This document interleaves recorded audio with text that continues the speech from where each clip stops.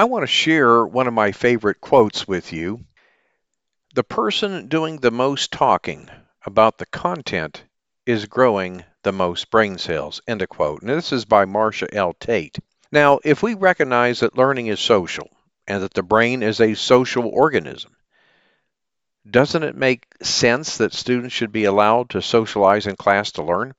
Well, of course it does. It makes good sense. Think about it. If children are not allowed to respond with a fellow classmate or back to the teacher corally, how will you know that they are learning the material? Research tells us that the child who is doing the most talking is growing the most dendrites. That is to say, brain cells. Welcome to episode 133 of the Teacher Rockstar podcast, a place where tips and strategies critical to the new teacher are discussed. We share the latest educational research and best practices so that the new teacher can be better equipped for a successful classroom experience. I'm your host, Steve Hiles, and today we're going to be talking about let students talk. But before we get into today's topic, I want to ask you a question. Are you a brand new teacher that just graduated college? Would you be interested in having somebody with you every step of the way to guide and assist you as you transition into the classroom? Well, if so, stay to the end of this episode and I will provide you with a link to learn how to do just that. Now, if you'd like to listen to us on YouTube, simply go to the search bar and type in @TeacherRockstar and be sure to subscribe to our channel. Okay, let's dive right in. I want you to think back to your own experience in a boring teacher workshop whereby you had to listen to somebody for a full day. Okay, I think we may have all been there. Okay, I mean, do you feel motivated to learn the information that's presented? Well, that's the same for our students who sit in uncomfortable metal or wooden chairs for an hour without any movement or socialization. They get bored to death, which leads to off-task behavior and behavioral problems. In classrooms where they are truly brain compatible, students don't have time to be bored because why? One of the things that engages their brains is excessive talking. Now, in a good way, okay? I don't mean a disruptive classroom now. Not by any means. In fact, students should be talking at least twice as much as the teacher. Now, I know some teachers might wince at the idea of too much talking in a classroom. Okay, I know for me personally, when I first started teaching, I surely didn't like a noisy classroom. Okay, but I've learned to accept as I taught longer that there is a such thing as good noise. Okay, now, but if the talking is constructive, that is a good thing. And I've always said there is good noise and bad noise. Students sharing what they have learned is good noise.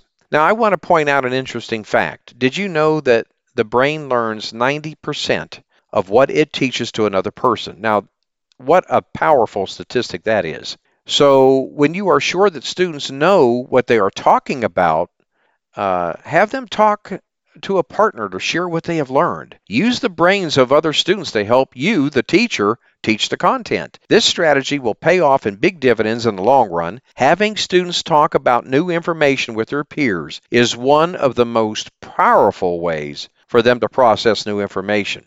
Now, something else that I wanted to point out is that after teaching a chunk of content, it's always best to stop and ask questions to the class to know whether or not they understood the information and retain the information that was just taught. You might even want the students to stand up, which sends, by the way, more oxygen and blood to the brain, while they are answering specific questions and reviewing content.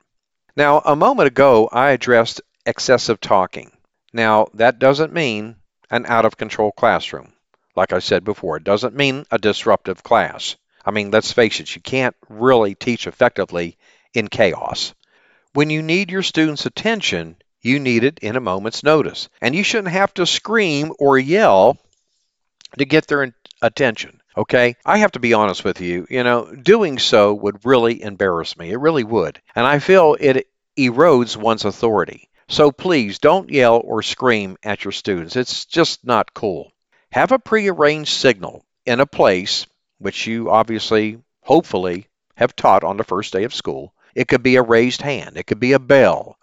It could be a piece of music, lowering your own voice, etc., to get their attention. Another good idea would be to change up your attention-getting signals through the year as to not get your students' brains tired of the same old, okay? A key point here is to practice the quiet signal over and over again until it becomes second nature to your students. Let's discuss some ways in which your students can discuss content with their peers. Well, one way would be to select close partners. In other words, have students simply turn and talk to their neighbor to reteach information just taught, brainstorm ideas, or review content prior to a test.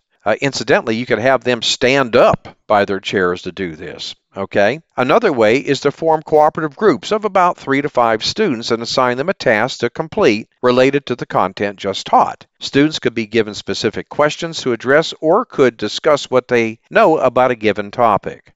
The teacher could engage the entire class in brainstorming or discussing ideas related to a selected topic. And you'll want to be sure to address higher levels of Bloom's taxonomy: comprehension, application, analysis, synthesis, and of course evaluation. Now, this one was one of my favorite things to do with my students, which was to have my students write up their own questions and present them to their peers regarding subject content or a particular reading selection.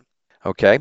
It seems that students are much more motivated when answering their own questions as opposed to those provided by the teacher or the textbook.